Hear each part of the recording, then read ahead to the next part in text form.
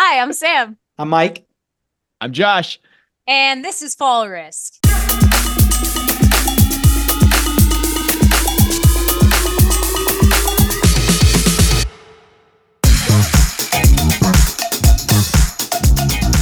Welcome back, listeners. We have an absolutely smashing episode prep for you today. I'm joined by not one, but two of the absolute greatest flyers and teachers I've probably ever known, Mr. Josh Evans and Mr. Mike Silva. Welcome back to Fall Risk, guys. Thank you for being. Thanks for having us again. Yeah, super excited. I mean, we've been talking about doing this for a while, like probably about a year now, talking about, recording some glory days content with the two of you, talking about some training, those types of things. So like it's finally here. I think it's a little long overdue, you know? Long in the tooth. Yeah. Yeah. So where are you guys recording from right now? Are you guys both in Colorado at the moment? Oh yeah. Yeah. Yep. Yeah. Yeah. Are you both guys back home? Are you in separate houses right now? Yeah. Or are you guys recording in the same facility? No? I wish we were in the same house, but yeah, we're in different places. Just put the kids Once to upon a bed. time we lived together, but not anymore. That's true. Back in the collective days. That's fun. That's awesome. Are you guys, Mikey, what are you doing out there right now? We know Josh lives there, but what are you doing out there right now, Mikey? Visiting family during the winter, doing some tunnel camps, coaching, and yeah, just enjoying work in Colorado. Okay, nice, cool. Well, now that we got like the circumstances out of the way, you guys want to talk about what we came here to chat about? You want to get into it? Oh yeah, let's do it. Yeah? Okay, cool. So for anyone that doesn't know, these guys have known each other for years, like a couple decades now, yeah? Close to it. Probably 18 years, Mike? I would say Maybe. that's about right. Yeah, it's been a Yeah. long. Damn. Like pretty much your whole adult lives, yeah? Yeah, I met Mike, I think when I was 28, maybe. And Okay. it was right about the time I started working at the wind tunnel. So I started working there, I guess it was 2008. I don't know if that's 18 years. I'm not a mathematician, but it's a long time ago. And I worked there for a few months before Mike came on board. And so I actually, funny story, I knew Mike's mom before I ever met him. I actually taught his mom to skydive. And she was always trying to hook me up with her son, and I wasn't having it until I met him at the wind tunnel, and then I was sold. He's Wait, so wait. great. Look at that smile. Like hook you up or just like Who- hook you up?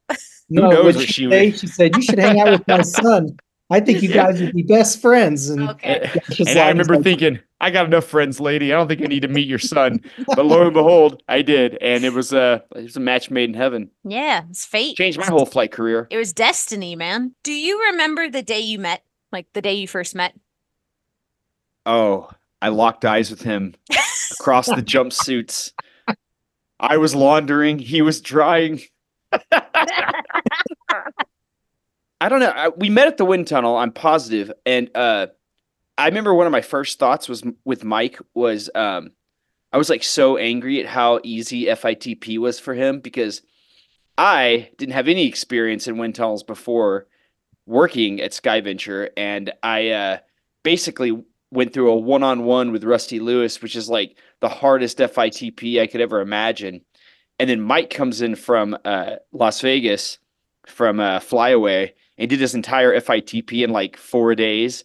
I was so angry at him because I was like, oh, I can't wait for the next FITP to come through here. I can just laugh at him how difficult it is. And Mike did not give that to me. Mm-hmm. it was hilarious because it was the same feeling for me getting into skydiving. It was the reverse. I think everything from AFFI to canopy flight to exits took me 500, 600, 700 skydives for my tunnel skills to transition to the air. So it was like complete polar opposites of our entry to the sport of body flight. Mhm. And to this day, it's like we're equal and opposite skill sets. And over time, it's merged to become just like greatness for both of us. But in the Yeah. beginning, it was definitely us playing off of each other's skills, getting into me That's getting 'cause- into jumping from the tunnel and Josh getting into the tunnel from jumping. It's because Flyaway isn't a wind tunnel; it's a trampoline. Ugh, totally different thing. Totally different animal. What was working together like in those initial early days? Mike, you want to take that one? Because I got thoughts. You know, I think it was a pretty carefree era and a sweet spot, like a golden era of wind tunnels for us, where there was a lot of creation and creativity, and our different backgrounds from wind tunnels and introductions to the sport just gave us the ability to like goof off. And when I think back on it, when you ask what was it like to work together back then, I feel like it was a lot of flow state all the time. It was like a perfectly paired match of, you'd go into the tube and 8 or 10 hours would pass by and you didn't even know it was Mhm. happening. It was just so much fun. And you're in a constant flow state of learning and pushing the envelope and trying new stuff in a creative, fun, challenging way. And there's so much new stuff to do and try back then. So it was really neat. There were a lot of mistakes made. I think a lot of coaching gained, a lot of lessons learned at the time as we were kind of paving the road for, you know, what tunnel flying and coaching's become. And it's changed a lot since we started. And I think a massive majority with us is I would say completely for the better. And Mhm. so that was awesome. Cool. Yeah, the that era was when people think about wanting to work in a wind tunnel. I think that era, the like the 2008 to maybe 2012, 2013 era, that was what people imagine Mhm. it is. I mean, when we first started, there was basically no limit on flight time. Mike and I would go in when there were no customers and we would fly for like 4 hours straight. We would just get out because we were bored. We'd like flown for so long. We're like, I've had enough of this for today, which is such a foreign concept today. And back in that era, also, it was such a heyday for coaching. We were encouraged to, be the best instructors that we could be, but also to be our own business and Mhm. to progress in the coaching industry and make a name for ourselves, which Scavenger, Colorado was kind of an epicenter for a while. We had people coming from all over, from all across the country to come fly there because there were only, what was it, Mike, 3 or 4 wind tunnels in the US at the time? Fast wind speed, yeah. Like Yeah. stuff I was capable of doing sit and head down. Mhm. And I would argue that it was across the world. I mean, there were people in the Skyventure Colorado tunnel until the Texas location started opening for, 4 or 5 year span during the boogie tour, where we were the fast wind speed wind tunnel for ratings, for training, for block time, for coaching, for management and flexibility. And it just meant we got a ridiculous, absurd amount of time in the wind and coaching for years of flight time. You know, And we were oh, go we were ahead. so encouraged also like to build our own worth. I remember being told once I was trying to figure out what to charge for coaching, and Rusty told me just charge whatever you feel like you're worth. And I would look around, I'd see like Jason Russell and Brad Cole, Mike Silva, Derek Prokosky, all these guys that had been flying for years and years, and being relatively new, like I was like, I don't know how I could possibly stack up to these guys. But over the years, especially bouncing off of Mike, he and I bounced a lot of coaching techniques off each other. Eventually, grew into feeling like my coaching was worth industry standard, and it was such a perfect environment to learn to coach. I've said it before in the past that I feel like 95% of the things I ever say coaching, I stole from someone else. And I think Mhm. most really good coaches feel that way as well. And that was just such a perfect environment to take all of this industry information and apply it, just put it like in a petri dish, and everyone developed their own coaching styles that popped out of that. Mhm. Interesting. At what point did you guys decide to become teammates in the middle of all this? Oh, that was before, I think it had to be 2000 and either early 2009 or late 2008. We our first competition was the Summit Challenge that was held at Scavenger, Colorado. Correct, Mike? Yeah, and I'm trying to think of what year that was. It It's been must a have hot it, minute. yeah, it must have been like late 2008. Okay. We Probably. because we didn't have to travel to compete the first time, and we competed at our home tunnel, and I think we did VFS, two-way, we did artistic, and we may have done four-way with someone else, but I think that was the birth of the team. But Okay. our real competition didn't start. I moved away from Colorado in 2009 and then came back in 2010, and our true competition run didn't start until 2010 when I came back. Okay. What was the progression of that part of your relationship like? Was it any different than your normal working relationship? Did it just segue really, really smoothly into that, or were there hiccups? Like, what was that like? You know, I think there are some growing pains, like figuring out the rules and where to find like what you were supposed to do when it came to 2A VFS or freestyle routines. Mhm. And it was a lot of trial and error in the beginning where we would just have to figure it out and infer what we thought the rules were, make mistakes, have busts, learn through those issues Mhm. and perfect over time. And when you'd go to a competition and just be surrounded in that environment of which after that first competition at Colorado, we started going on a travel circuit, I think, for almost a decade of competing in every single wind tunnel event that you could possibly could, in as many events as we possibly could do for, that period of time. And you'd see and pick up tricks and skills or coaching pieces or movements or engineering cheats from different teams to like add it to your bag of skills. And at a certain point, we started creating things we'd never seen before that just fit our flight style and body type and team dynamic Mhm. to be better. And that's from engineering cheats and VFS to like threading skills and team flight routines that we had never seen before. It Yeah. was just stuff that we felt was cool and challenging and looked great and was difficult to do. And then just kind of like build on that. And it was interesting. Back then, there was full on freestyle rounds and VFS mixed together into 2A free I flying. hated that. Oh, That I was the love worst. Why? You love that? Why was that a thing? That's how it worked. They were a mix of skills to showcase your like docking ability and relative work and also your free fly ability. I Okay. love it, but I don't think it's the pro and the con of it if it is it's too difficult to do for the average team or customer. The length of time it takes to create a free fly routine is for the elite working professional that has access to tunnel time, which I would argue that even modern tunnel instructors don't get. So Yeah.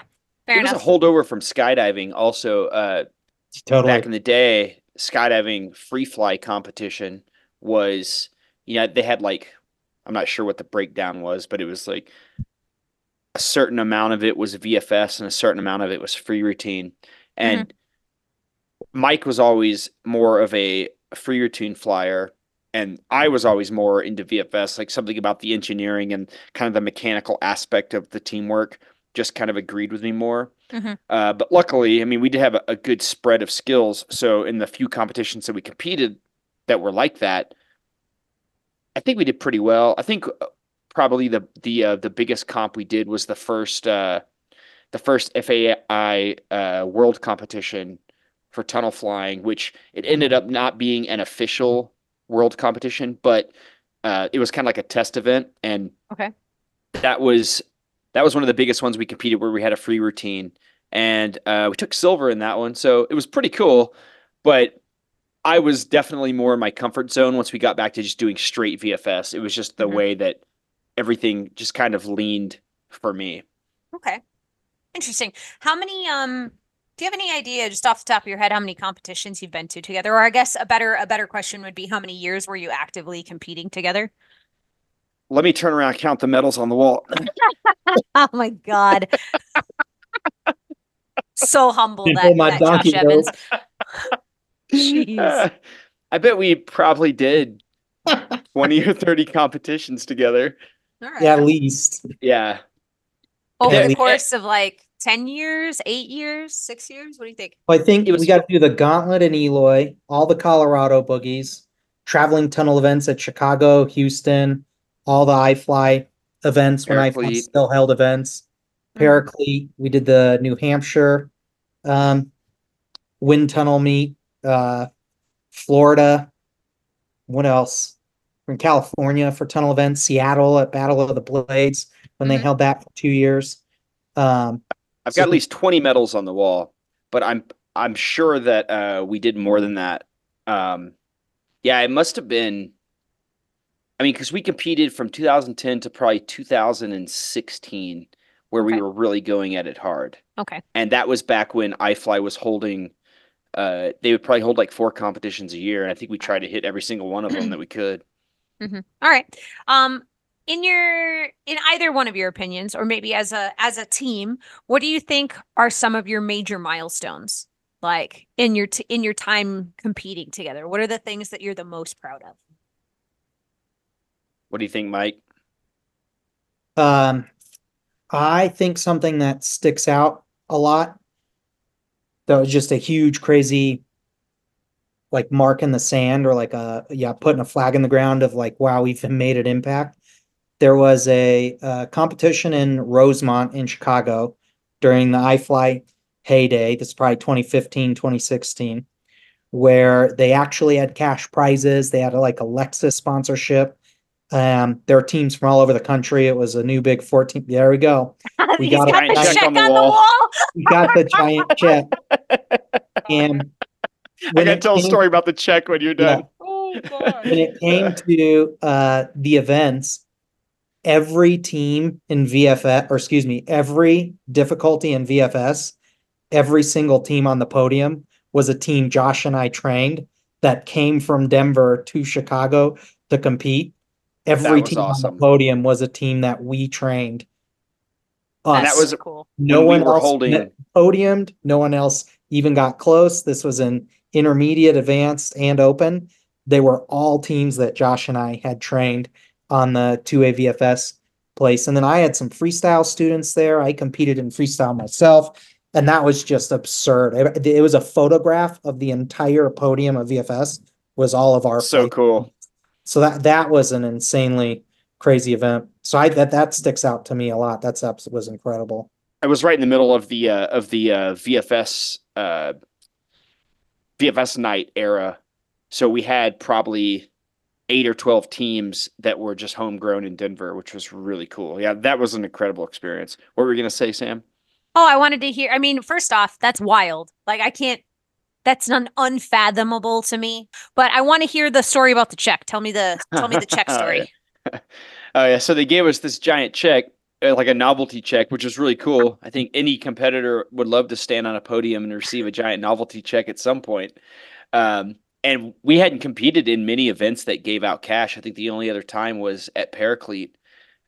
So we got this giant check, and then we're like, "What the hell do we do with this thing?" So we took it. We like went to the bar, and Tacho, he kind of orchestrated this whole thing, like, "Oh, hand it to the bartender, like you're trying to buy drinks with it," and then we hauled it like to the airport, like, "Oh, hand it to the baggage or hand it to the check-in counter, see if you can upgrade your flights," and then, "Oh, let's get a picture of you guys trying to cram it into overhead." And it wouldn't fit in there. And I was thinking like, oh, I'll just snap it in half and throw it in there. And then I'm glad I didn't because the last picture I took it and I had it upside down in the little tiny trash can. And then it said, "Thanks, iFly." And then it was like a collage that Tacho made of 4 things that we did with this novelty check, which was, oh man. And then I'm so glad I kept it because I ended up putting it up on the wall, and it's Yeah. been on my wall for like 8 years now or something. Hanging up on the doorway. Yeah. Well, that's cool.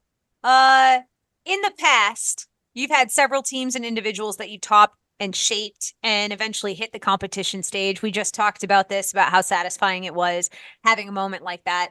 How in historically speaking, right? Maybe it's different now, maybe it's changed over the years, but historically speaking, how would you have typically taken a team from point A, where they haven't flown together regularly at all, to point B, to being ready to or being ready for a competition stage? Like, how would you normally do that? Like, what are some of the strategies that you would try and instill in those individuals? Do the strategies change across the board for different disciplines, or are they overlapping? Do they overlap at all? I feel like it is discipline dependent. For sure. We had the VFS night for several years, which was like it was the ultimate breeding ground for VFS competitors.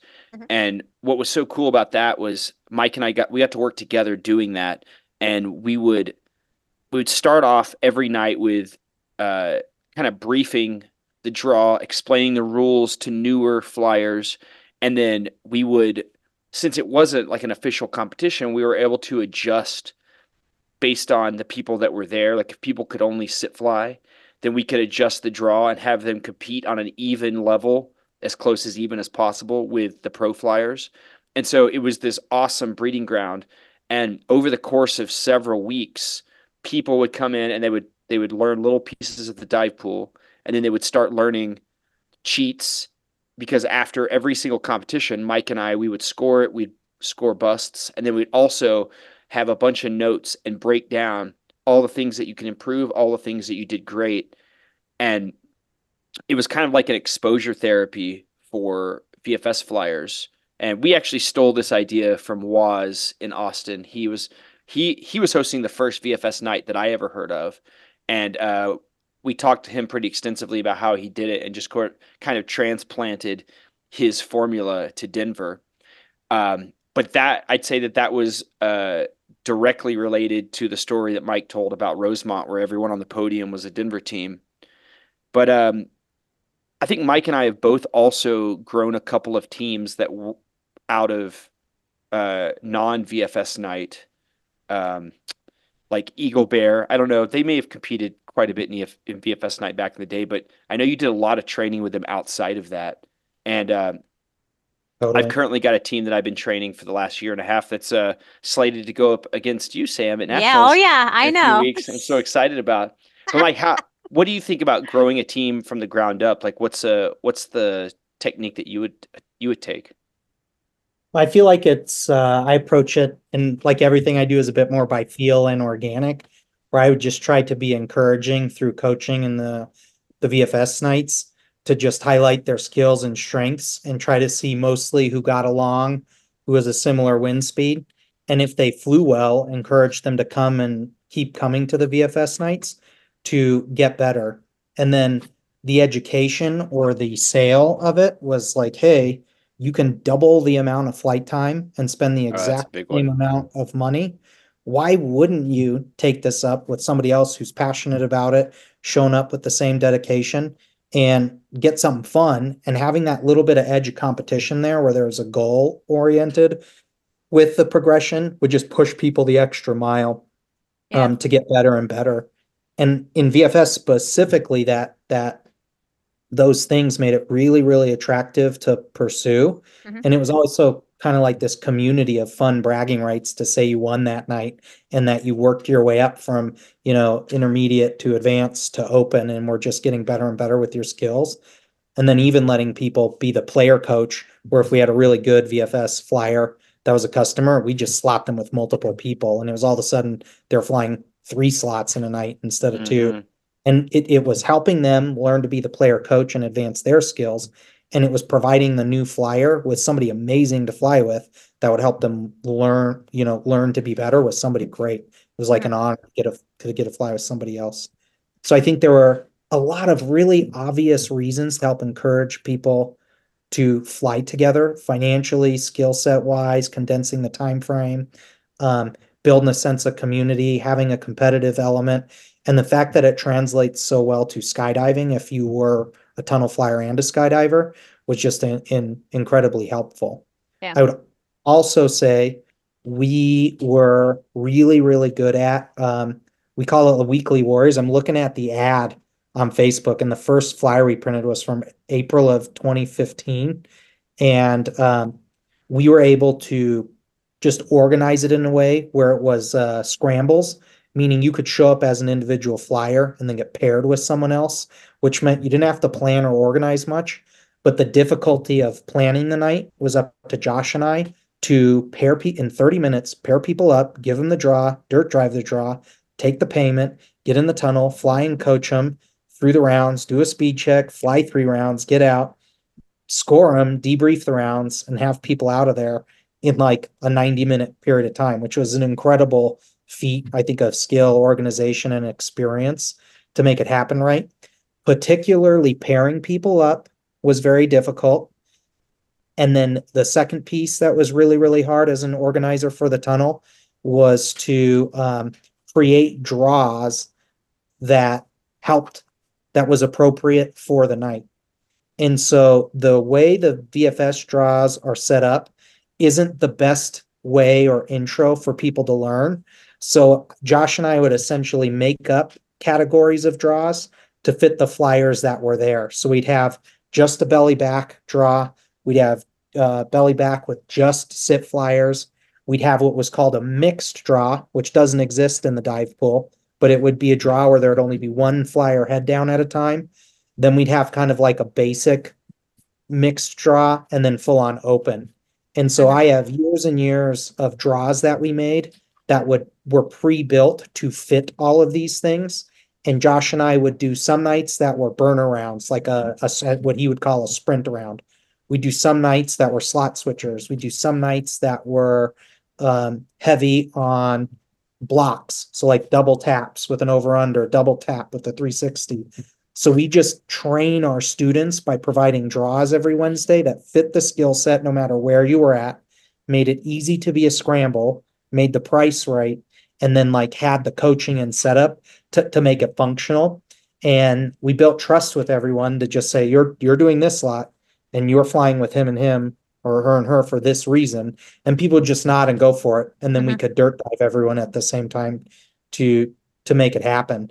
And at the end of that, we produced a bunch of amazing teams and flyers, both skydiving and wind tunnel for VFS, that went on to do big time records, world records, to a VFS onto MFS like medalists in different categories, and then a boatload of wind tunnel flyers that were just amazing at being a tunnel rat. So yeah, there was a lot going into it. And I'd credit the VFS not only with our progression personally, going from an average tunnel instructor to something completely different, and for providing the students with the avenue to get a lot of time and skills with other people that you just wouldn't get flying with a coach ever or flying by yourself. So, I mean, I mean, all that's amazing information. Like it's amazing how you have developed this like clockwork kind of methodology of like taking people from point A to point B, like just over the years and through repetition and trial and error, like just like it's an amazing system that you guys have like developed, right?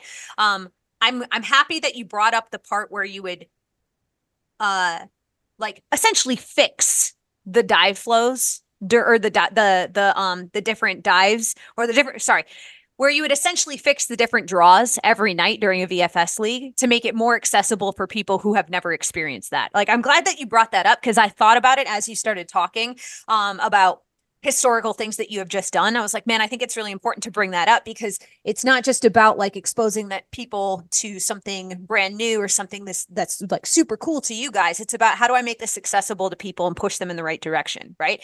That's a huge thing that I remember you doing just from the VFS leagues that we did at Minneapolis. And I think too, I vaguely recall this happening at Denver when we were going through FITP and you guys encouraged us to go through the VFS league at that time too, as well. And actually I hope someday that Brad and I get to compete at some point. We had the best team name ever. I don't know if you recall this, but Sally, she ended up looking at us at one point. She's like, "What's your team name?" And we were like, "Salmon Brad." And she's like, "Oh, I thought it was salmon bread. Like, I thought it was like salmon bread." And I was like, "Oh no." But I looked at Brad. I was like, "It is now." Though. Like, that's our team name. That's disgusting, but I love it. So at some point, I hope we get a chance to compete because like that team name's amazing and you can't let it go to waste. But I recall in both of those scenarios, like being being able to look at this task that at the time was very complicated and a little bit overwhelming, and feeling just a little bit more relief over the fact that you guys were catering to our skill sets, and that you guys were making things easier for the people who were involved and not having it be so overwhelming. I don't know.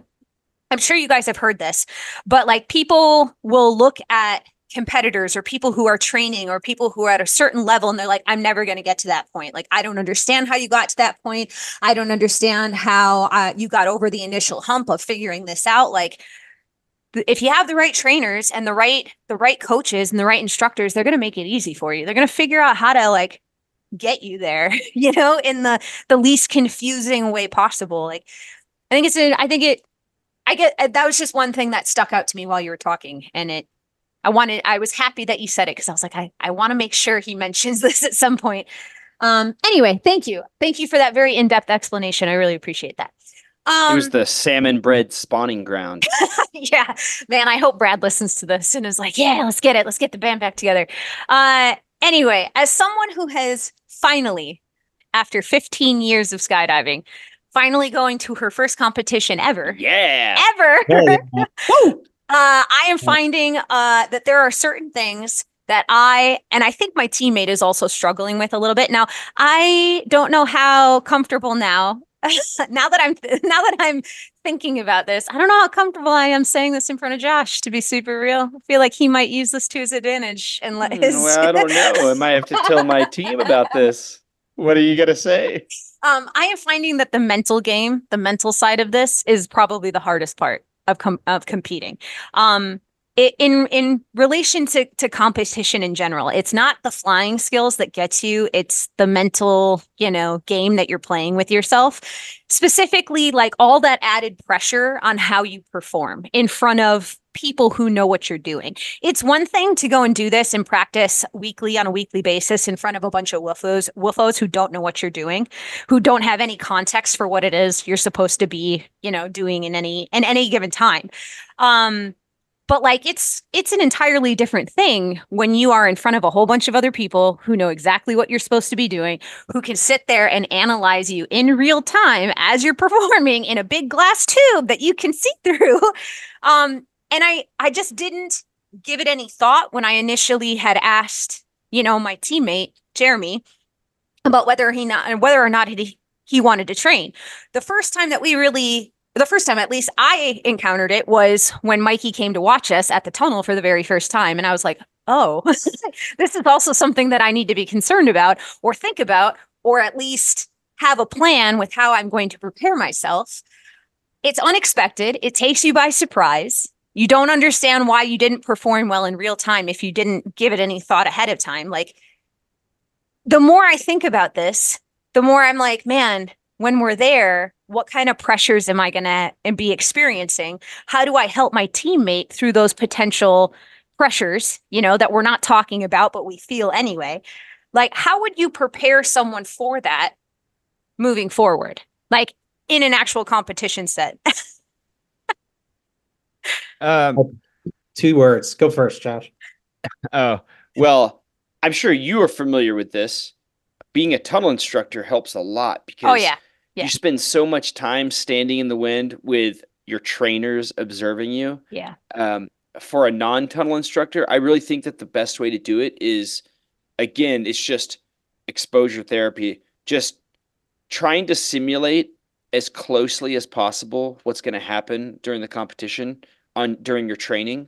Mhm. And what you should really be trying to figure out is how to get over that feeling. Because if you get wrapped up in that, there's always going to be someone watching that knows more than you, that's more experienced, that's better than you, or that at least that you think is on that level. Mhm. You may still beat them, but there's always going to be someone watching.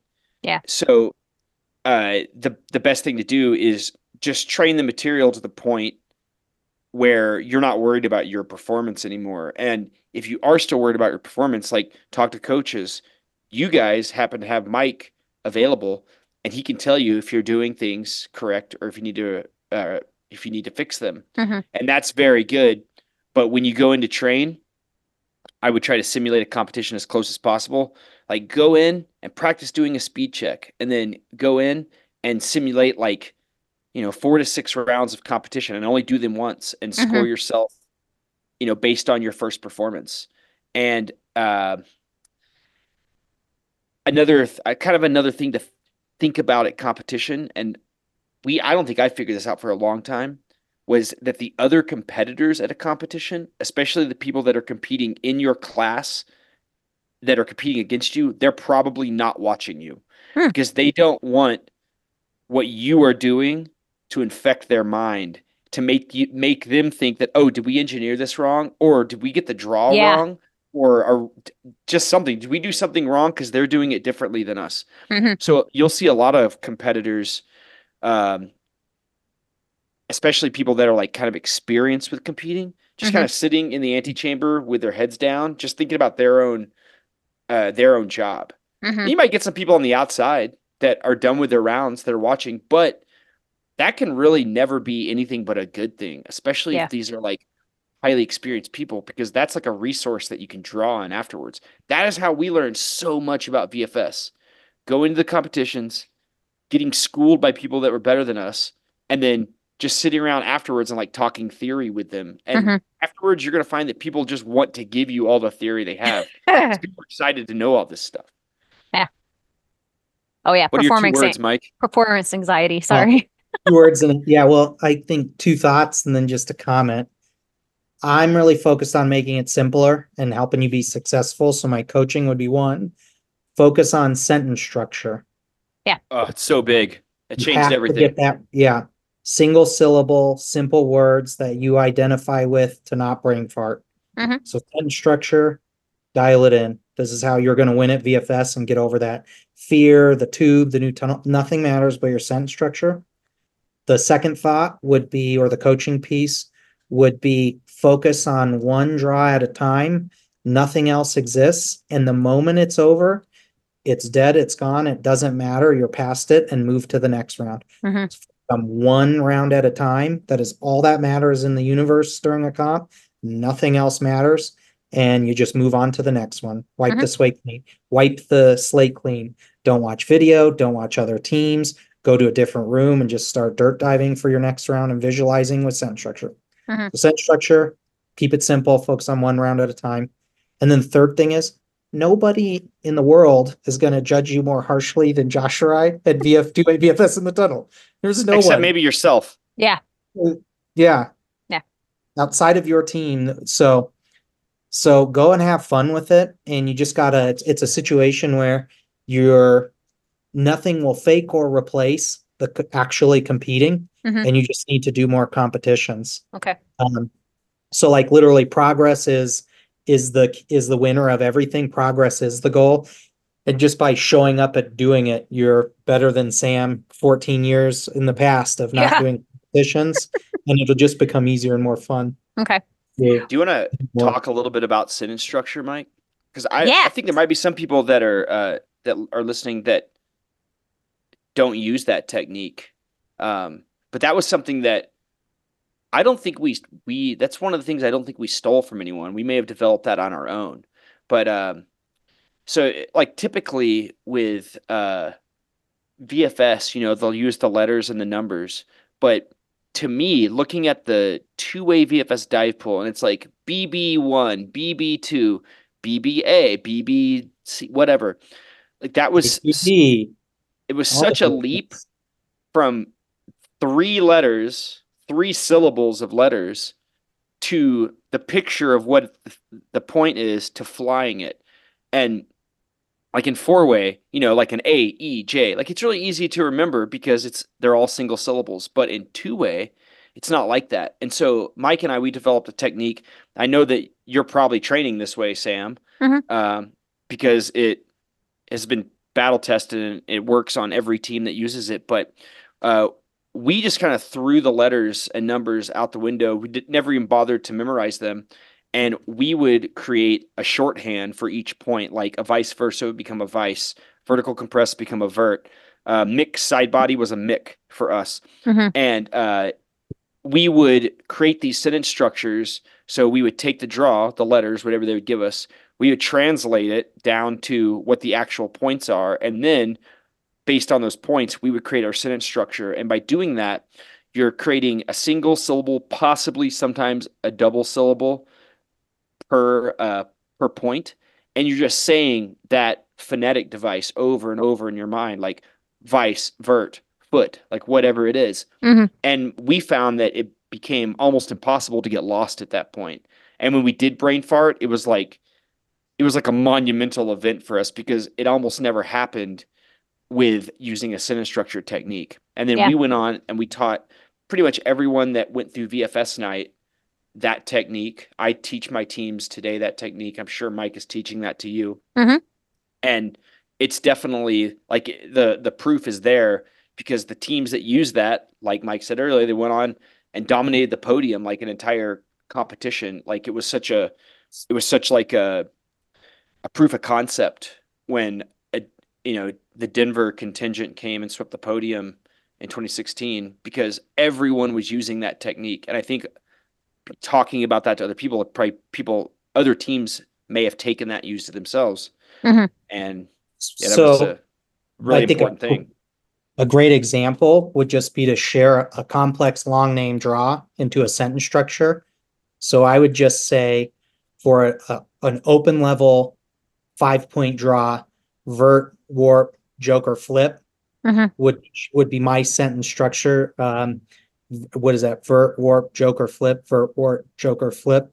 That'd be a vertical compressed, joker, a mind warp, and a grip, flip, grip. Uh-huh. So that's a 5-point draw, 3 randoms and a block. But instead of saying those long multiple syllable things, I would shorten it into simple, almost single syllable words where it was easy to repeat in a cycle. And Mhm. after you get the draw and you engineer that, I would have my own cheat sheet to write that out. And I would denote that it's totally okay for different team members to have different sayings for their Totally. sentence structure based on their slot or how their brain thinks. Yeah. So it's like one of those things where I'm going to say something or show you a picture and you pick the first word that comes to mind. And so Mhm. when I think of our slots in a warp or whatever, I would always be the sit flyer and Josh would be head down. You know, I would think of head up a lot, or I would think of, head. So my Mhm. sentence structure might be like head, foot, flip, vert, or something Mhm. like that. And so eventually you start to learn yourself and what your brain identifies as the first thing as you're going through engineering. And my cheat sheet for the round would be the sentence structure, very, very simply, of 4 or 5 single syllable words representing that pattern. So my head could read the sentence going through the pattern to not get confused. And at an open class, gold medal level, you're doing a 30-ish point average. If 30 is high, sometimes we did more than that, but 28, 29 point average, you're doing so many points. It's point per second ish. Mhm. You don't have time to be confused or you blow the lead. Yeah. And so it's really, really important to learn sentence structure and develop it and cater to what you think naturally, and then use that in your training or the competition to not get confused and not make mistakes. Yeah. And then at a certain point too, while you're dirt diving it, not saying it out loud. So you're not screwing up your partner. Exactly. Right? Correct. Yeah. You don't want to screw Yeah. up your partner. So I remember that from VFS League at Denver. Like that was one I took away. Like, don't say it out loud. Yeah, I mean, all of that is like fantastic information. I think something that so I knew this as a tunnel instructor when I was active.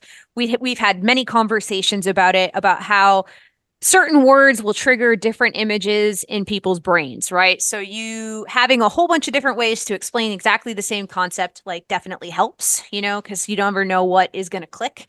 It's the same idea as one instructor might not necessarily, one instructor's method might not necessarily click with the way you learn, right? It's the same idea here.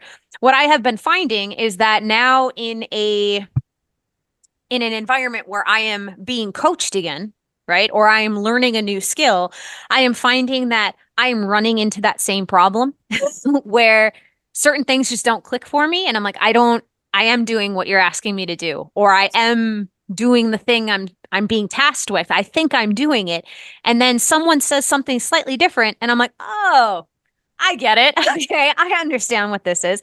And I think I'm finding that too as well with my die flows where I am hardwired to and like to say certain things in my brain, and it doesn't happen often, but occasionally it will, where I'll brain fart in the middle of it in the middle of the tunnel because I get distracted or I'm not thinking about whatever the next thing is.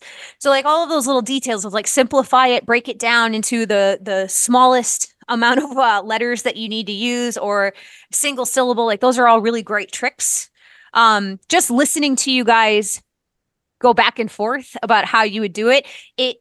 I've heard you talk about it, but for whatever reason, just now, it suddenly made more sense like, than previous conversations that we've had. Just to clarify something too, like when you are coming up with those words, it doesn't necessarily have to do with whatever the name of the the point is. It could be whatever it is that comes to mind, right? Like you said, yes. Sometimes your sentence structure might be based around like the cheater grip you're taking. Okay. You know, Thumb down, or like all kinds of weird pieces to make the Mhm. engineering work. I think for the most part, it would be a reference to the point.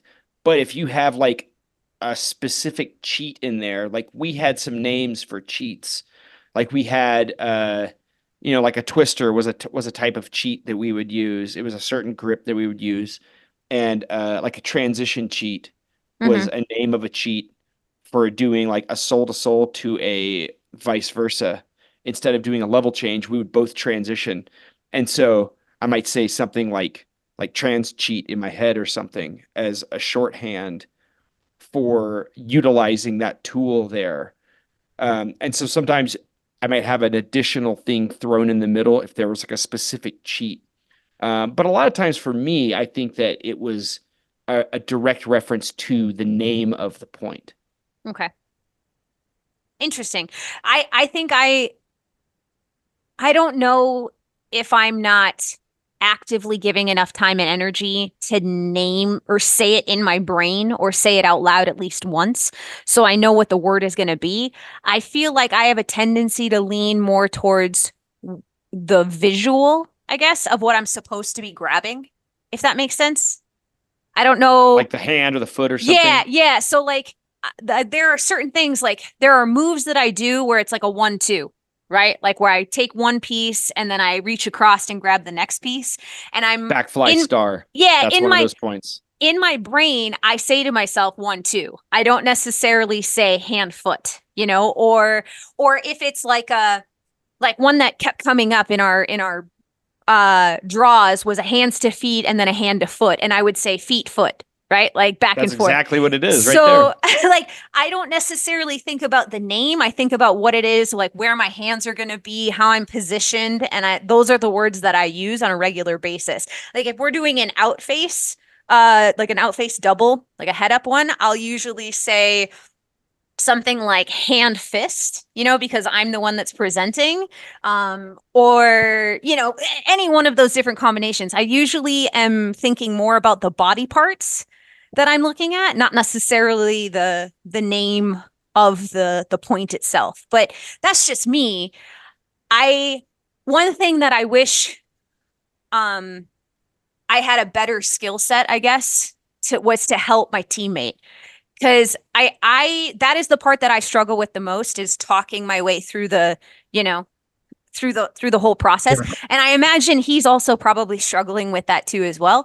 And I don't know how to you know what I mean? Like when I can tell he's struggling with it, or if I can tell like he's I stumbling over the words, like in real I have a time, I'm like, man, I don't know how to help you. Like, I don't know how to make this easier. Go ahead. Sorry. I got some Write tips the too when long, Mike's done. yeah, write the longhand draw out, and Okay. you each have your own whiteboard, so you agree on what the draw is. Okay. Then go away and write your own shorthand for what it is. Okay. Then come back together and dirt dive it without talking. All And right. then you can compare notes on what you picked Mhm. based on your slot. It's a very simple thing. And I think there's some brain, body, mind, memory connection of when you physically write the shorthand of your own handwriting Mhm. and you see your own handwriting of what the sentence structure is, then you will think about seeing it written down while you're in Yeah. the tunnel flying it. and it'll be easier it's a mix of learning elements, kinesthetic, visual, audio, written, where if you read and study and look at your own handwriting of the shorthand sentence structure, you do not mess it up. Okay. And what I do is, do the draw, take your own whiteboards and go to your own space, visualize and think about what you're thinking about the most and do the shorthand, then come back together and dirt dive it without talking. I'm pretty confident this will change your brain farting almost instantly. I hadn't even thought about like looking at your own handwriting, but that totally makes sense. Like I know that I've done that in the past where I've visualized what the word is because I've been the one to write it out. Like somebody has to pass a lot of tests and memorize a lot of information. This is an amazing way to do it. Okay. Study your own written handwriting and like the physical act of doing it, seeing your own handwriting, studying your own handwriting. It'll totally change it'll eliminate brain farting. You won't make mistakes. Okay. Mm-hmm.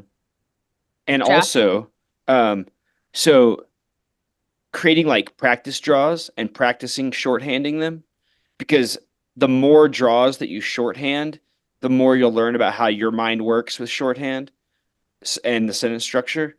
So just like do a random draw and then get up and kind of like walk it yourself and think about what's like the image your mind is giving you for each one of these points. It might be, oh, I'm grabbing feet. Okay, this one I'm going hand fist. So you start to develop your own sentence structure and shorthand in your mind. So that's really important to understand how your own mind works.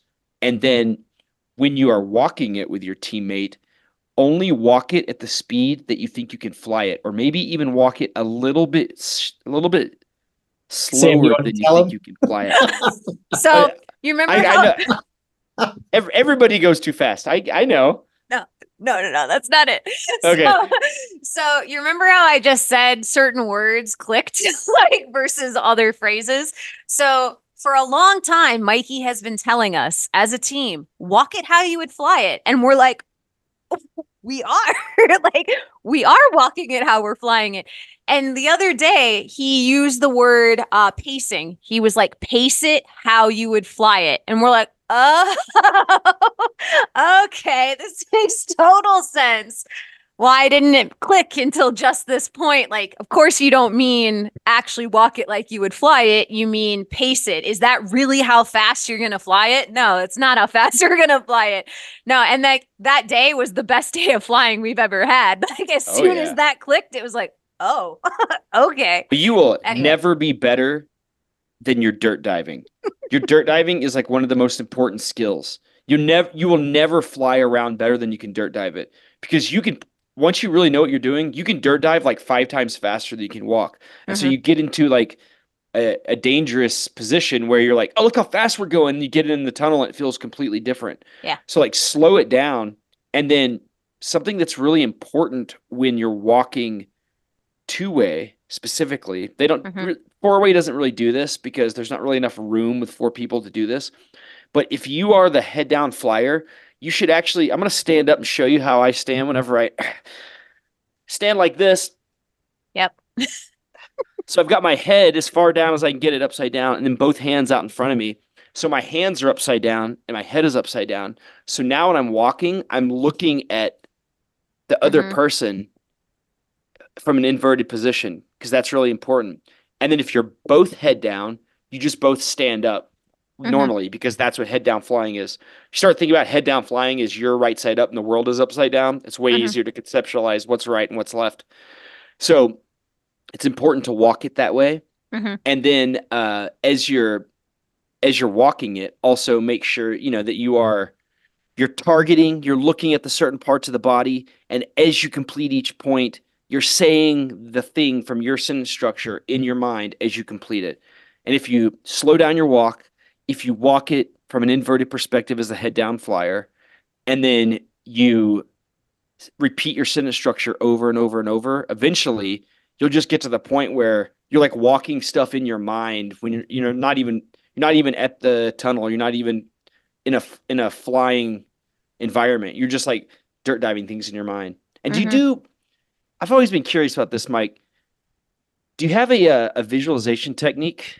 Because when I was doing MFS, you spend a lot of time in the plane, so I developed this really. I felt like it was very useful. It was almost like a virtual reality visualization technique. So I would visualize every single draw. At least I visualize like in a uh, like a three visualization pattern. So I would do a first person visualization, and then I would do a third person, and then another first person. And first person is really easy to visualize it because you're just looking from your own perspective. But the third person I found was one of the most useful things about visualizing. So when I first started skydiving, I was in art school for computer animation, and in computer animation, you use a lot of it's a lot of virtual spaces. Hmm. So like your raw, you know this, you're an artist. Yeah. Your raw file in a 3D program is just like a gray grid on the floor, and then you have like axis lines X, Y, and Z. And so I would visualize that kind of environment, and then I would have a red flyer and a green flyer, and I'd be the red, and my teammate would be the green, and I would visualize it all the way from like the exit, and I would try to see these little like 3D men in my mind, and I would visualize like the grips and the transitions, and I after doing that, I got to the point where I could actually like I could see which way that the draw was going to rotate based on the cheaters that we were going to take. And it's pretty much like if you're doing right hand cheater grips and you're coming together to close, you're pretty much going to be rotating clockwise the whole time, like a 45-degree clockwise rotation for every cheater grip that you take in the sky, at least. That's the way that it shook down for our team. But did you use any visualization techniques like that, either one of you guys? You go Yeah. ahead. You go first, Mikey. I think from doing like gymnastics and diving growing up and doing a lot of freestyle, I had to be built that way to figure out how it looked and be judged from a degree of difficulty standpoint, a degree of rotation, a body position, pike, tuck, etc. Where I was visualizing that. I was watching video from an early age, comparing video feedback to my performance, and just applying that to skydiving and tunnel flying. Um, I think gave me an extra edge. What helped for me, I did a lot of first person visualization, especially for the sky and for the tunnel with all the trick flying and cheats we did and like flip twists and all the different movements that are part of flying, where I would try to visualize what it would look like out of my eyeballs when I was actually flying it. Hmm. You know, where was the net? Where were the lights? Where was the other flyer? What was the top of the glass? Just so I could like feel in my head what the visual was going to look like. And I heard like a meditation technique once about just being able to focus on something, like an image in your mind, and it could be anything. And like the moment you break focus on that thing, it's like a willpower training exercise to just train your brain to focus on stuff longer. So I would try to visualize the whole draw for like 35 seconds. Could I actually have my brain focus on flying through the draw and actually see and think about how the wind would feel on my head or my shoulders or my back as I was going through a transition? And like my brain struggles to jump to what's next. I'm always Hmm. impatient and trying to jump to what's next. And I'd have to say, like, no, no, no, slow down and visualize actually what it's going to feel and look like when you're doing this draw of, Hmm. cradle, head up, out face to soul, like some complex, ridiculous open draw. How would it actually feel? What was the pacing and what would it look like through my eyeballs? And if I could actually fly through a page, that was like a major win for me. And Hmm. then it would get easier and easier to lock it in. So for me, there were layers to it, but right when we were in the seating area, getting ready for our turn to compete, I would be internally thinking about what would it look like to actually see flying through the draw and how would the wind feel on my body? That was like my big thing to What visualize about the it. sound? You ever Totally. imagine the change in pitch The from more head real down I to head could up? make it, the better. Sound was a big one. Feel of wind was a big one. Hmm. Um, yeah, I don't know. That was my visualization technique. There's And we so watched so much video and we judged so much, Sam, yeah. that we were just making draws and, you know, if we had 12 teams doing 3 rounds each, we'd be judging 36 rounds in half an hour, live scoring and taking notes on coaching and debrief. Mm-hmm. Literally years of doing that back to back. And so that just made it so we could see it well. Yeah. I mean, there's so much to unpack right there. There's so many things that you just mentioned that I've never even thought of.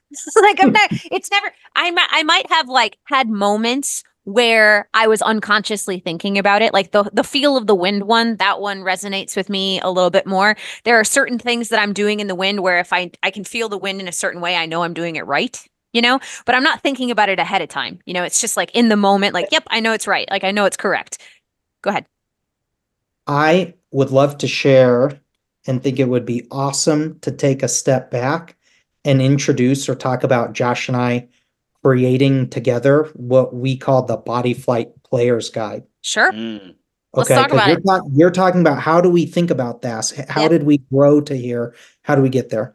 Long time ago, we were approached by SkyVenture at the time and IBA about revamping and recreating the body Flight flight progression. yeah, the flight Mhm. progression.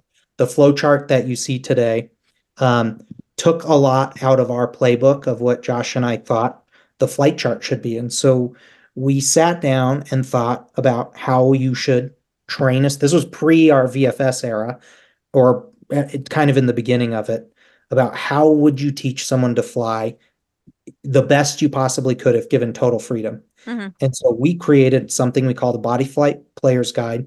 And I remember us sitting down, and if we had a perfect student, um, how would you make them amazing at flying? And this was kind of pre-dynamic too, before there was even really a name for it.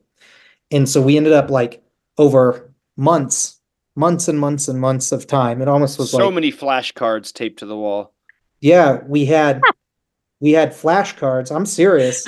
Flashcards of all the different maneuvers that we thought that were in our house that we lived at together, taped Closest to. we ever came to creating a murder board. Yeah, that's exactly what I'm picturing right now. Red Yeah. screen. My hands are up. I'm like, God, this is like a scene out of like a murder mystery suspense thriller. And they're And, like, the detectives. Anyway, continue. Sorry. and so there were hundreds of these cards, and each card had a title and a name, a base body position, a wind speed it operated at, and our different thoughts for how and where it would be.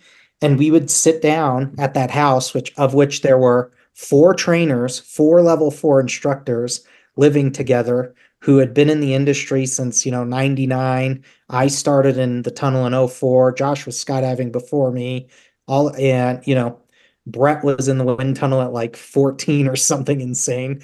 And so we would just sit there and have discussions about tunnel lifers, about where things would go, and have like everything from like, oh, that's a really interesting opinion, to a heated argument about how you are totally wrong and that shouldn't belong there. And in time, we created what we called the Body Flight Player's Guide because we're video game nerds and loved reading the video game players' guides that would like tell you how to beat a game. Mhm. This was our Body Flight Player's Guide to tell you how to beat tunnel flying. And we came up with what we called the order of operations, or O cubed, which was like the right order to shape things. And a lot of it, it started as belly back, sit head down. But what it really progressed to was wind speed. This was pre-dynamic. Wind speed, slow to fast, and then mixing in all the different transitions and being really specific about degree of transitions. We came up with whole lesson plans of, maybe you could talk more about this, Josh. This was like something you were really good at explaining. We had concepts, we had lessons versus like flight lessons versus concepts. We had parasitic concepts, like things that would eat away at your skills. And it just helped us think about and organize flying at a crazy high level, where we were putting together a project for SkyVenture at the time to be the body flight flowchart. And it didn't come to pass. And the chart you see today is a lesser version of pieces of that and still needs drastic improvement. But man, it helped us think about how to teach and coach and order flying to make it actually function. I believe that if a student isn't getting something, it's because you're out of order. You're Mhm. missing. If you're struggling, then you've introduced a concept or a skill that's too big of a jump or a gap between what you want them to do and what they're capable of. That's the coach's fault for not knowing what the mid step is. And if you're coaching right, everything should just work and click. And for the most part, be a pretty efficient path. I sent you a file, Sam. I just got it. I just got Is it? Is this the original file? It was I found a Oh my- file. Truth in Flight, the Body Pilot Player's Guide. Oh my God. It was just our rough draft that we had started writing down. We created fully art directed page designs and everything. It was something Video game player's guide. Yep, it's pretty much what it was. But I think the most important thing to come out of that was the concepts. There are 3 concepts that I still use today. These are like my foundations of any new student that I get. Okay. I teach them 3 concepts because it's helpful down the road to have these things to reference, because in my opinion, these are things that apply across the board. So like the 3 concepts of just a quick breakdown. The first one is called head and hips, and it's the idea that the head and the hips are connected. When you're not standing on the ground, wherever your head goes, your hips are going to move the opposite direction. So in the beginning, this is why you tell like a first timer to go chin up, because it tricks them into arching. But you can also trick your body into de-arching. You can trick your body into getting your torso out of alignment by looking over your shoulder and your hips shifting the opposite direction. So it's kind of a double-edged sword. You can make your body do the proper things with your hips by moving your head. Head goes up, hips go down. Head goes down, hips go up. But it can also be a problem if you're, like, let's say you're head switching too early and you don't understand how this concept applies. Now your hips are shifting all over the place. And that is why with a first-time student, when they're like looking over their shoulder at their friends on the outside, they start sliding the opposite direction because their hips shift the opposite direction. So head and hips is the first, that's the foundation of all flying. And then the second concept, which seems, anytime I tell someone this in the beginning, they're like, oh, that's so simple. But once you start seeing how it connects to head and hips, you're like, oh, that just unlocks 70% of the code of flying. Like the second concept is flats and angles. So when you fly, your body is only made of 2 types of surfaces, flat surfaces and angled surfaces. Flat surfaces lift you up. Angled surfaces deflect wind and move you towards the low side of the angle. And that seems painfully rudimentary. But when you start thinking about head and hips, now vertical flying starts to make sense, because now you start to understand like, oh, I can move myself like using my whole torso by shifting my head back and my hips forward. Or if I want to do like a small turn, I can just angle like my forearm and I can do a slow turn. And then the third concept is the 2 headings.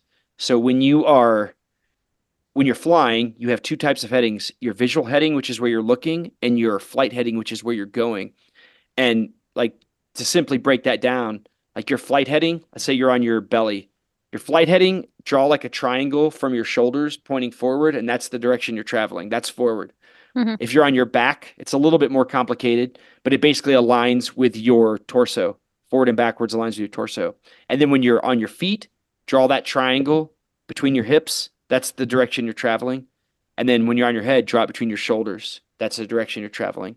And by using head and hips, flats and angles, and your 2 flight headings, you can pretty much pick apart like almost everything that happens when someone's flying.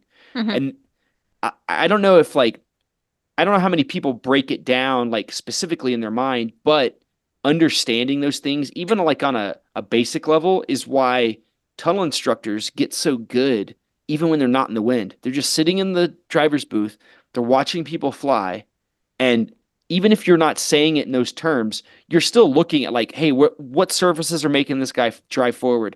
Oh, why did that guy roll over? Why is he going in opposite direction of the way he's trying to turn? Mhm. And you can break all those things down to 3 concepts: head and hips, flats and angles, and the 2 flight headings. Yeah. Those are all things, like, it's exactly what you said. Like, as someone who has sat there and driven for hours, just watching people breaking it down, like trying to give advice through the glass and being like, no, don't make him do that. Like, no, it's going to cause this. It's going to cause XYZ. Like, they are not things that I've thought about in those terms, but they are things that I have observed over time, right? Like, I have not created the connections verbally in the way that you guys have, or you've had eons of time to figure out how to communicate effectively about this. But you're absolutely right. Like you get to a certain point and you're just watching for it, you're waiting for it, you're breaking down things like when you watch them go successfully or go wrong, like you're running through it in your brain exactly how you're supposed to be fixing the problem or why it was successful. Like you're, yeah, like those I've never thought so explicitly about it, I guess. But it makes total sense when you say it out loud. It's just a matter of how do I break it down in a way that I can convey that to somebody else, you know? We can just steal all those words I just said. Yeah, well, I mean,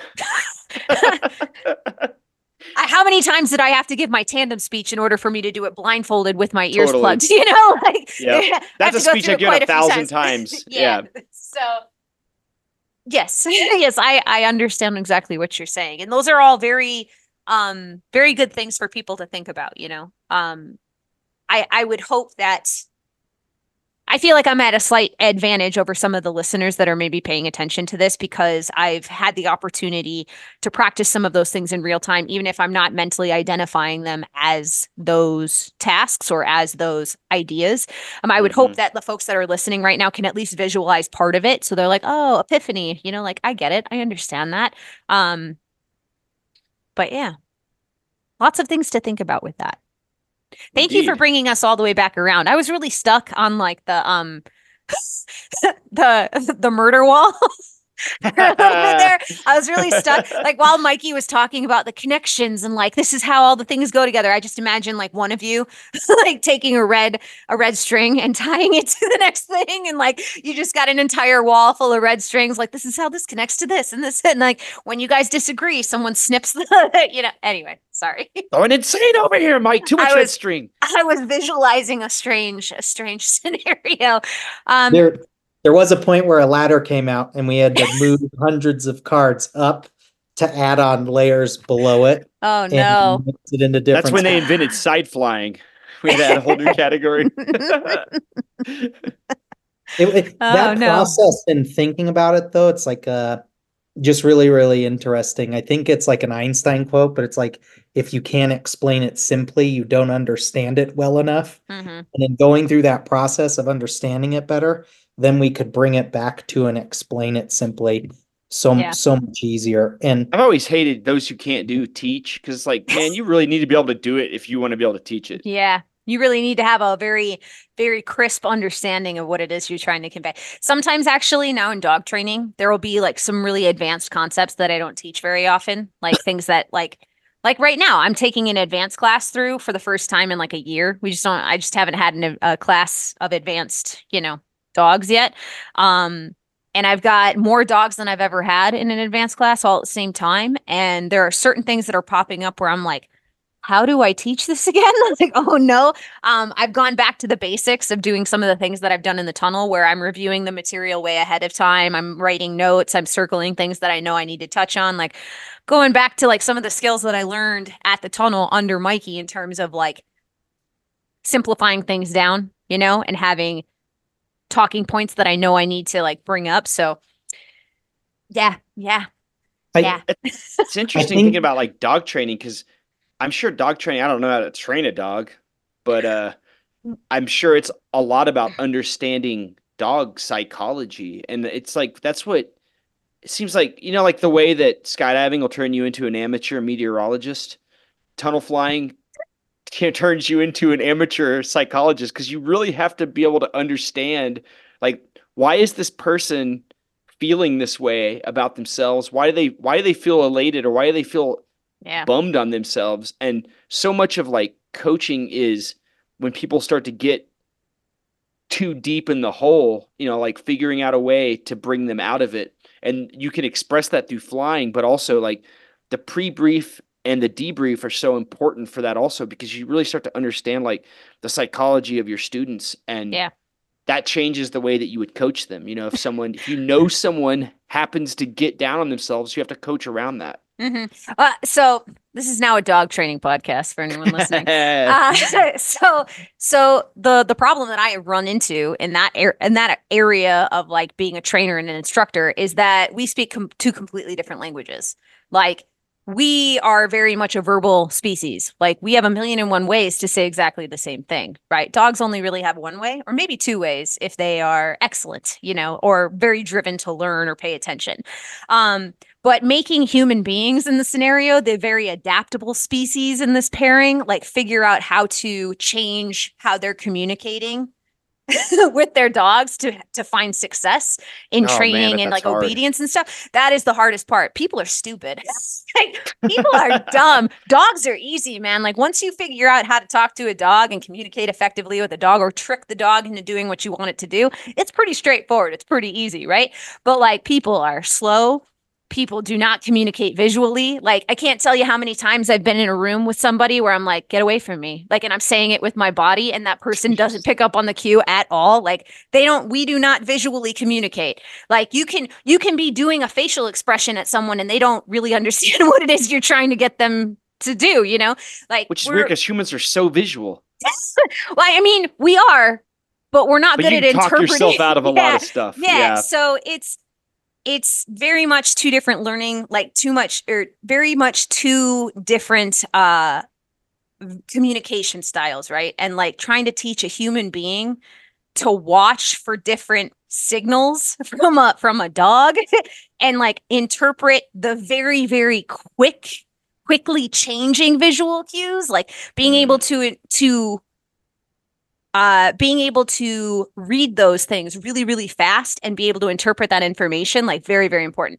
Mikey, what were you going to say? This is such, I don't know if I've shared this with you before, Josh, or if you've heard this, but you talked about the brief, super important. Sam, you're talking about like with a dog, it's physical, visual cues, and it's simple. I think with a human, it's psychological, feeling, emotional things that motivate them. I have what I call the decision-making pyramid, or it's like the decision-making tree. Have you heard me talk about this before? I think I've heard this before at one point. It is my ultimate tool I go to decide whether I'm going to let a student or an instructor allow something to happen in the tunnel. Am I going to let them lift off the net? Am I going to release to let them try a backflip to head down? Do I think it's appropriate to walk in the tunnel? Do I think it's appropriate to try to wave to their mom in their first flight or do a high flight? But I call it the decision-making pyramid. And it starts at the base and the foundation, which is the biggest and most important piece, which is you have to be safe. And it's a general safety of yourself and the customer, the tunnel, everyone involved. You have to accomplish being safe when you're making decisions in the tunnel, or nothing else matters. You get hurt, it's all down the drain. Nothing, you can't pass go if you get hurt. So at the base of my decision-making pyramid, when I decide if I'm going to do something as a trainer, a coach, or a flyer, skydiver, canopy pilot, whatever, is it going to be safe generally for me and for everyone else involved? If I can accomplish that, sometimes that's simple to do, sometimes it's difficult. If I can accomplish that, then I move to the middle layer. For me, the middle layer of accomplishment and making decisions is it fun for the student? Are they having an enjoyable, fun time? I think this is incredibly important, knowing about the science of flow state and how human brains work when learning something. If you're having fun, you're going to learn better. You're going to react more positively. You're going to retain information more. You're going to have better range of motion, more confidence, more strength, better reactivity. If you're having fun, you're going to assume the positive. So it's critically important that the second layer of like your decision-making tree to accomplish is, are you having fun or an enjoyable time with the student and hopefully yourself too? If you're not enjoying it, something's going wrong as well from a coach perspective. If you're the flyer and you're not enjoying it, you're really blowing it.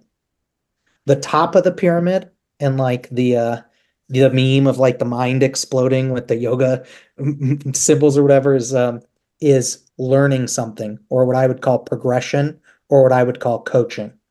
So when I think about making decisions, my like decision-making pyramid, the base is safety. If I can accomplish that, then I'm trying to have fun.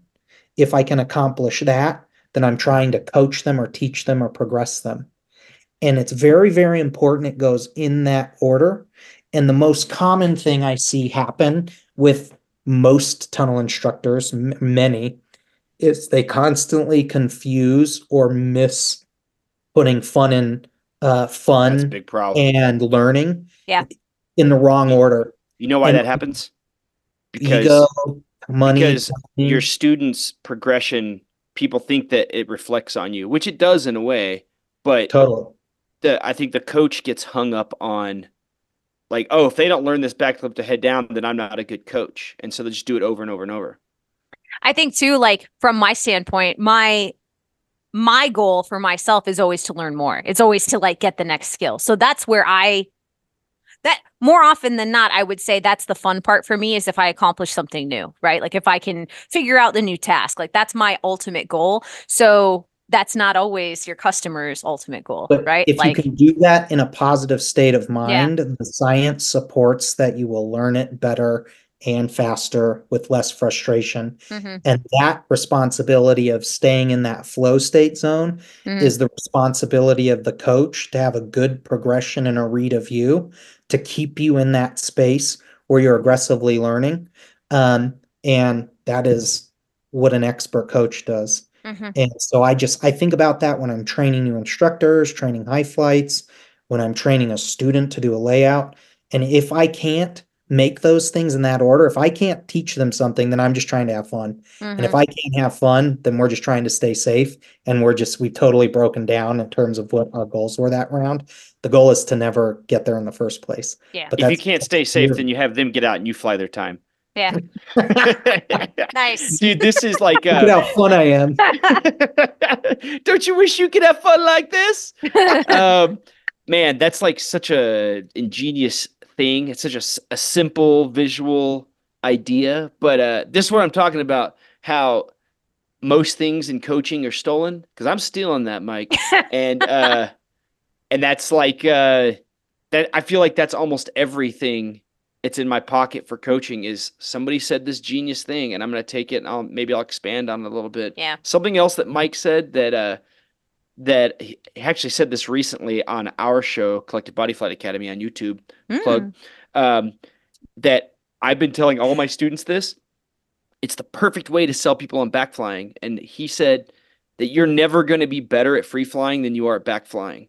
And it's Yeah. so true. But just to have it put into like that real simple sentence, man, when you tell somebody that, like, well, I guess I better buckle down and back fly then, because that does seem true.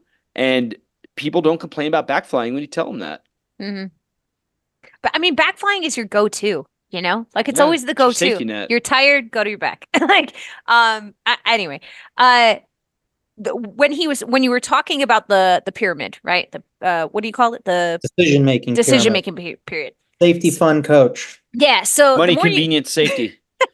because we had just been talking about because we had just been talking about dog training, and you were explaining this, there were so many direct correlations between how we are supposed to use positive reinforcement to train dogs. Like that's what I do at the place that I work at. We use positive reinforcement to train basic obedience for dogs.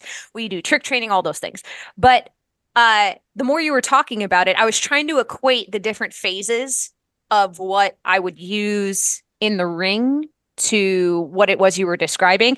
I think I'd have to think about what safety would equate to. I think it would be the information part of it and like understanding the why behind certain things. But like the midsection, making it fun. There are so many people that get frustrated all the time. And that frustration leaks over into your dog. Like if you are frustrated, That's your the dog place is going to you- match your intensity, Totally. right? Like it's the same thing in the tunnel. They can tell when you're frustrated. Like your student can tell when you are upset, when you're on edge. Like they can definitely tell. They're looking at you because you're not smiling, you're not moving your arms, you're not behaving in the same way. That same idea translates over to what I'm doing now, right? And then the top part of it is, have you learned something? For a dog, I would say that's probably the reward or the incentive, like being rewarded for the behavior, in whatever capacity you're using. Give a But dog a bone. yeah, well, I mean, like, hey, you just did that right. Fantastic. Here's your reward. Like, fantastic, right? But like there are so many things that I imagine that pyramid, that style or that way to break things down. I imagine that concept can apply to so many other types of instructions or like things that you would learn to do. Yeah, you know what I mean? Like you could probably take something like that and still be able to manipulate it and translate it into something else, if that makes Apply that sense. to anything. Yeah, like I think what I'm also gathering too, like what I'm also thinking about a lot while you guys are talking is that there is so much more that goes into teaching other than just taking what you see and trying to word vomit it out to somebody else. Like The psychology there's part. there's so much that goes into being an excellent, amazing, exceptional teacher. And I don't want to say the word coach. I don't want to say the word instructor because it's teaching. Where you guys are talking about breaking down how to teach these things to people, not just teach the flight skills, but here's why this teaching method works. Here's why your brain works the way it does. Here's why you are visualizing things the way that you are. Like, there is so much more that goes into being an excellent, exceptional teacher than anybody could ever imagine, unless you have the time and the effort and the skills and the years into it. Like, I love talking about this kind of stuff because that's my goal. I want to be an amazing, exceptional teacher. If I do nothing else than leave this earth and have someone say she was an exceptional teacher, like I could die happy. Like, yeah, I yeah, I love brain. Oh man, I'm so It's my overwhelmed. teaching is my favorite part of skydiving. Like I never thought that it would be that way because skydiving is like such a personal experience and it's so it's just so righteous, Yeah. just can't get enough. But skydive, you gotta skydive big time. But man, the thing that I look forward to the most in skydiving is teaching. Like I love doing like if I had the choice of like just going and doing a fun jump day or like going and coaching, I guess it would depend on who I was going to fun jump with. But most of the time, I like choose to coach because it's just, man, it's like what you're talking about. It's so rewarding to understand how to break things down. It really hits like the pleasure center of my brain, Mhm. and it's so strange to feel that way now. Or like sometimes I'm in the tunnel, I'm like, man, like might be like flying at the end of a session. Like, man, I'm so glad I got to coach today because it's just one of the funnest things to do in the entire sport. Mhm. Mhm. Mhm. Anyway, we could talk until we're blue in the face about this. We're gonna move on. We're gonna move on to one of the things that I am the most excited about talking about. Let's talk about this concept of threading. Oh, you love Uh, threading. I don't think Mike, it's as complicated as you think. Mikey talked to the iFly Minneapolis team about this years and years and years ago, and you explained it at one point. And I remember at the time being like very interested and intrigued by what this concept was. I vaguely recall trying it too as well with some of the other members of the team and like failing utterly at it. As a visual learner, I understand what it is you're supposed to be doing based on the collective video that you guys sent me a couple of days ago. I understand what you're supposed to be doing. And I will add this video in the show notes for anybody that wants to watch it. It's on YouTube. But can you describe for people who maybe have not seen it quite yet, what is threading? It was just a made up thing by Team Collective to have cool tricks and unique looking maneuvers in the wind tunnel. And the concept behind it was like threading a needle through a hole where you would create formations of like building around and then one flyer flipping through the round while maintaining grip. So you're like threading the needle of your body passing through an opening of like a sit head up round to a mixed half out face round. And that general concept built to some really crazy, absurd free fly routines that you would see in the video that I still don't see created today or even attempted. Mm-hmm. And I think it was a product of doing a boatload of vertical flying in a 12-foot tunnel before dynamic. So it was like pushing the boundaries of what formation flying was. And it was kind of like a dynamic formation flying. It would be off level grips. We would even do really weird things. I think the base one would be just starting with a single hand grip and then flipping to head down into a joker, maintaining the grip, then recovering to sit with like the hand through your legs. So it's like a split grip with the hand through the legs and then reversing that process. I mean, the best thing to do is watch the video, but you're like constantly threading the needle with grips to wind up and unwind a pattern in reverse. And it made a really cool sequence of movements in a free fly routine where there was like a forward portion and then a reverse portion to back out of it that just took absurd high level vertical free fly burble skills to not get hurt very, very badly. It was absurd. We Yeah. use That's that. why we describe threading. Can use that concept a lot when you're like teaching somebody, like doing like difficult dock drills with like a high level flyer, like having them dock under their leg or like take a right hand dock and then reach underneath it and dock with their left hand. It's just you can really use that as a technique for teaching people to fly in really weird positions. I know that. I mean, I've seen you do that, Mike. I do that a lot with people that are, really high level. I think the easiest one is sit flying, putting your hand underneath your knee and sticking out in front and docking out in front. Like that's kind of like the baseline threading maneuver that I always think about whenever I'm teaching somebody something like that. So we tried that way back in the day, and I mean, at the time we were just getting good at like vertigo flying, so it's probably like biting off a little bit more than we could chew probably at the time. But it's always been something I've been fascinated by, and especially watching the video again, I was like, damn, like, oh my God, this is amazing. This stuff is amazing. I want to know, why isn't this like more?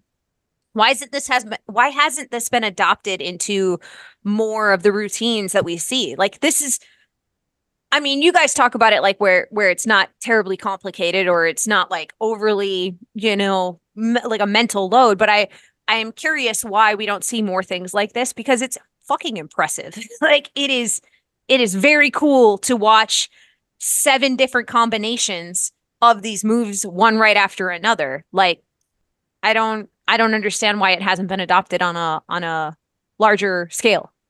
I think you do see it in skydiving, like with exits, like with a skin the cat exit. Yeah. You see a lot where people like do layouts and then they'll flip through the hole of the grips. But in the tunnel, I definitely we never really scored very well in competition doing those maneuvers because by the time we started competing doing artistic events, the 14-foot tunnels had become more widely adopted and all anyone wanted to see was like movement. But you do see occasionally, like with four-way routines, where they'll grip and like flip people through holes and stuff. But I think it's just the 14-foot tunnels are amazing, but I think the biggest problem with them is that they just encourage so much movement. And it's just, you can sometimes you see people that just don't know how to stop. And I think that is one of the strengths of a 12-foot tunnel. I mean, it probably sounds like I'm just rationalizing a 12-foot tunnel being good because it's what I fly in mostly, but it really does teach you, like, the vertical skills, static skills, teach you how to stop. And that's just as important as being awesome at moving because you really need both sides of that coin. I mean, if you think about that in skydiving terms, like look at angle flying versus, static flying, like there's lots of people who skip over the static flying and just go straight into angle because it's so much fun and it's amazing and it's easy to be in those skydives, relative to being really, really good at dynamic, or not dynamic, static flying. So I wonder if there's any, I can't imagine that it translate as well like that into a glass tube, but there's a direct correlation between carving and dynamic flying and angle flying and static flying and formation flying. But I think it's really important to, you want to be good at both because I always think of formation flying is the heart of skydiving because that's pretty much where it all started. And with 14-foot tunnels and dynamic, it is easy for those static skills to just go by the wayside or just, flying's expensive and not everyone can focus on every single discipline. And you don't have to be an expert in both, but it is good to have a good static foundational base because you can always tell a flyer that doesn't static fly because when they go to stop, they're just shuffling back and forth in a shelf and they can't fly a slot. And, you want to be able to stop and go into a daffy or a shelf and just stop static and pick up a grip if you need to. Because you see like really awesome angle fly videos, a lot of times they'll stop and like build something, or they'll build something first and then they'll take off. And it's like, oh, those are people that, have the whole gamut of flying mastered. Mm-hmm. Interesting. I would love to encourage anybody listening trying to get into VFS or doing more coaching to talk to your local tunnels, especially the GMs and the experienced instructors, and request and say that you'd like the ability to do that. Like push on the business to say that this was an awesome thing to do. It would be really, really great to learn more and put them in a position of requesting that as a service. Mm-hmm. Um, it every community I've been at and Josh has been at has had the access to VFS League and training. And what it did for the tunnel was build a community of flyers, reduce the cost of entry, double the amount of flight time people were getting, increased group flying. So all these positive benefits to make it more affordable and approachable and fun was really helpful. So if you want to get into VFS, talk to your local tunnel, especially the GM and the experienced instructors, and say like, listen, this is something I'd love to do. And it's accessible as soon as you can belly and back fly. This is very accessible early on, Mm-hmm. and it makes it easy to coordinate and mix with people from a very early stage. Unlike dynamic flying, which will be 10, 20, 30 hours before you're doing any kind of carving with anyone else other than a coach. So I think there are some huge benefits to that, to becoming a tunnel rat faster. And yeah, I'd love for more people to get into it. It builds a community and makes it easier to fly better more often. Okay. I think, like, I mean, at least I fly Minneapolis, I've heard some rumblings of things finally picking up and going back to some of the things that we were doing before COVID hit, in terms of VFS. And now Heather and Dan, shout out to them. They're kind of forming their own little belly league, and trying to build up That's awesome. more group belly skills in the tunnel. They've worked it out with the GM and they figured out a system that works for them, and they're finally getting people in, getting signed off on like group skydiving, group flying in the tunnel. So things are looking up, but he's right. Like you should absolutely be vocalizing those things to whoever's running your local tunnel, and be persistent with it no matter how many times you're told that it's not working or it's not going to be something that they can work out. I think something else my teammate Jeremy actually talked about is go to them with a solution, go to them with a plan and be like, hey, what do you think about this? Like, how could we implement something like this versus, hey, this is a problem. I think we should need more of it. So get And creative. I know Josh and I would be more than open to doing video review or consulting on VFS draws or building a team. Uh, Love to give a shout out for our show to support in this and play with you and work Yeah. back and forth. We're doing video review reaction on tunnel flying and skydiving called Collective Body Flight Academy. It's a YouTube channel for Team Collective. Mm-hmm. Free coaching. We want people to submit video. We have a Gmail account, Collective Body Flight Academy at gmail.com. People can submit videos, questions, and if you want to, we'd love to have you on our show to just walk through a flight video and dissect and debrief it.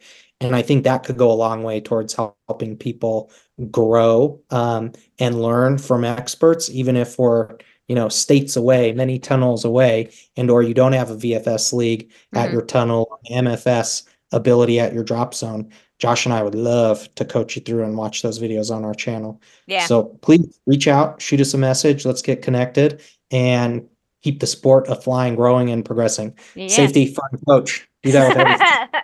Pyramid. Indeed. We need to come up with a hand signal for that, like Zoltan from from Dude, Where's My Car? I'm glad you brought that up because that was gonna be my last thing that I wanted to ask you guys about is what you guys are doing moving forward. Like I kind of think that I was getting some rumblings of the team getting back together in some capacity. So I was gonna ask you like what's happening moving forward for you guys? Like what are your goals? Really quick, can you just explain a little bit more in depth about what the collective body flying. Jesus, it is so late at night and I am slurring so bad. I'm so sorry. Let Mike Collective do the body talking flying. for you. Yes. I would love to hear just a little bit more in depth about what the intention was behind it when you formed it and like what it is you want to get out of it. You already kind of touched on it a little bit, but just maybe a little bit more. I love flying. I'm better at it exponentially when I have Josh's input, especially on the coaching side, to help me develop and engineer and think through things and bring the humor to it. And the purpose of Collective Body Flight Academy is to talk about and spread the joy of flying with people where you can have access to us in an easy, approachable way. And, at the end of the day, I want to provide value to people. I see an incredible need for this. And all of the people that are watching it, tunnel rats, new students, new coaches, new trainers, tunnel GMs could could benefit from having this info. Drop zones, organizers to just think through and see what people are asking. And there's a neat element of it being anonymous to watch where you kind of remove the ego or the barrier of entry for like feeling silly. Because I know the tunnels, like you're this insect in a glass tube and everyone's staring at you, like going to nationals. And by Observation tube. watching the video, by watching the videos, you can eliminate that stress or fear and get to learn from others. Flying is so expensive. In this day and age, it's so difficult to book time for reasons A, B, C, D through Z that we need to take any advantage we can as a flight community to get better, to maximize our time and learning curve and fun and safety, and minimize the cost and frustration. And I just think there's a severe, my observation, personally and anecdotally, is that there's a severe lack of coaching that is out there when it comes to instructing in body flight. And economy and other issues have led to that, and it doesn't need to be that way. So the purpose of this for me is to share value with and make the community better. And I'd love to get modern questions or up-to-date questions from beginners through experts that we could talk through about, like, how do you make this flying thing awesome in the way it should be and apply, team collectives lens to it and make it fun. That's what I want. Flying's awesome, and I would love for it to get back to that. And safety, fun, coach. You have to do those things. How can we apply these skills and lessons to share with others so that it's reaching a broader audience, not just one league at a time or one 15-minute block at a time, but maybe hundreds of people at a time. And I'm starting to see it. We're casually investing in it. And I think we're putting out a new video a week is what makes sense. But we'd love for it to grow and become something bigger and better. Yeah. I like how unfortunate, like it's an unfortunate side effect of like the state right now, like the situation or the community right now, unfortunately. But I like how adaptable you guys have become, like you are changing what your normal methodology was to get that information out or to somehow continue on with what you were doing. I like how much you guys unfortunately have had to adapt to get it to this point. But I think that's a hallmark. It's another good thing to point out, like adaptability and figuring out how to continue on doing what you're doing in a way that's conducive to the community at large. Like adaptability is a huge hallmark trait of an amazing, excellent, extraordinary instructor or teacher. Like being able to adapt with all of the new things. Like I think that's one of the biggest lessons that I learned as a tunnel instructor is you need to be adaptable. We just both love flying, and we both love coaching. And even if we can't fly, we still want to be able to break things down and pass on that knowledge. Like I said earlier, like that tickles a part of my brain that I don't get anywhere else. And I'm sure it does for both of you.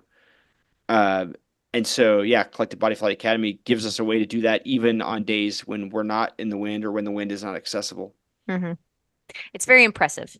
It's very much deserving of respect too, as well. Like I respect mad props, mad respect to both of you, for everything and all that you do, for how much bullshit you tolerate from me on a regular basis with the questions and the midnight messages that I'm sure are popping up on your phones. Like, appreciate you both. You're amazing. Thank you. We love it. Keep it coming. I've got another plug. Sure. If you guys like podcasts, which I'm assuming you do because you're listening to one right now. Content Clearinghouse. Exactly. I also host a podcast called the Content Clearinghouse, where we profile movies, shows, video games, podcasts, and books. Stuff that's not flying, if you like that kind of thing. And the express intent of the show is to sell the listener on consuming the things that me and my co-host Brett love. So check out the Content Clearinghouse wherever pods are casted. I still have the thing. We talked about this forever ago. But I still have the thing I would love to come on and plug. I finally settled on the thing that I would want to do, like on your podcast, if I ever got the chance to do it. I'm still sitting on it. It's in a notebook someplace. I took a bunch of notes on it. So if you have an outline created, you come on and try to earn your contentology degree. There's only one way to get it now that Harvard shut down their contentology program. That's a thing. Thing we made up. Okay. All right. All right. Well, hey, make sure you send me those links so that I can add them into the show notes so that anyone can access them if they want. I would love the link. I will find the link to the Content Clearinghouse. The link to your guys' YouTube channel, I don't have that. So if one of you guys could send it to me, that would be fantastic. And then there was one other thing that I was going to throw on there, and now I can't remember what it was. But now when I listen and I go back on it, I will. Collective video. We sent you the link to that one. That's what it is, the collective video. So I'm going to link those three things in the show notes. Guys, if you're listening, go and check those things out. Take some time to review those. Definitely watch the video at the very least, because holy crap, is it amazing. The things that are doing in these videos, we're not allowed to do in tunnels anymore. They are wild, amazing, crazy tricks that you should definitely check out. I think there was even like a little bit of trivia in there about how you guys lost a bunch of shoes doing this, right? Like through the turn veins. Oh yeah, that was going to be our showstopper at the end, and we got it quote unquote approved, and we sent all 6 of our shoes through the fan at once, and that should not have been approved. We thought we set the building on fire. Good Lord. Instant black smoke. Good Lord. Okay. Well, guys, I appreciate you. It's midnight here, though. So we're going to wrap it up here. I appreciate you both being on this show. I appreciate you guys taking a couple of hours to sit and chat and shoot the shit and relive some of your glory days with me. I'm really happy we did this. I'm really happy we finally got around to doing this. Like, thank you very much. Appreciate you both. Thank Pleasure. you. Now that means... Oh, go ahead. What were you going to say? Salmon bread. Salmon bread. Salmon bread. Spawning ground. Salmon bread. Our jumpsuits are all like that faded elite vertical pink. It's the salmon. You know what I'm talking about? Delicious. Whatever that fabric was. That's going to be our pink. Yeah, it's going to be great. Anyway, for everyone listening, thank you for joining me. I really appreciate you. I appreciate your time, your effort, and your love listening to this. Blue skies, be safe, have fun, skydives. Hear the tunnel into air hole.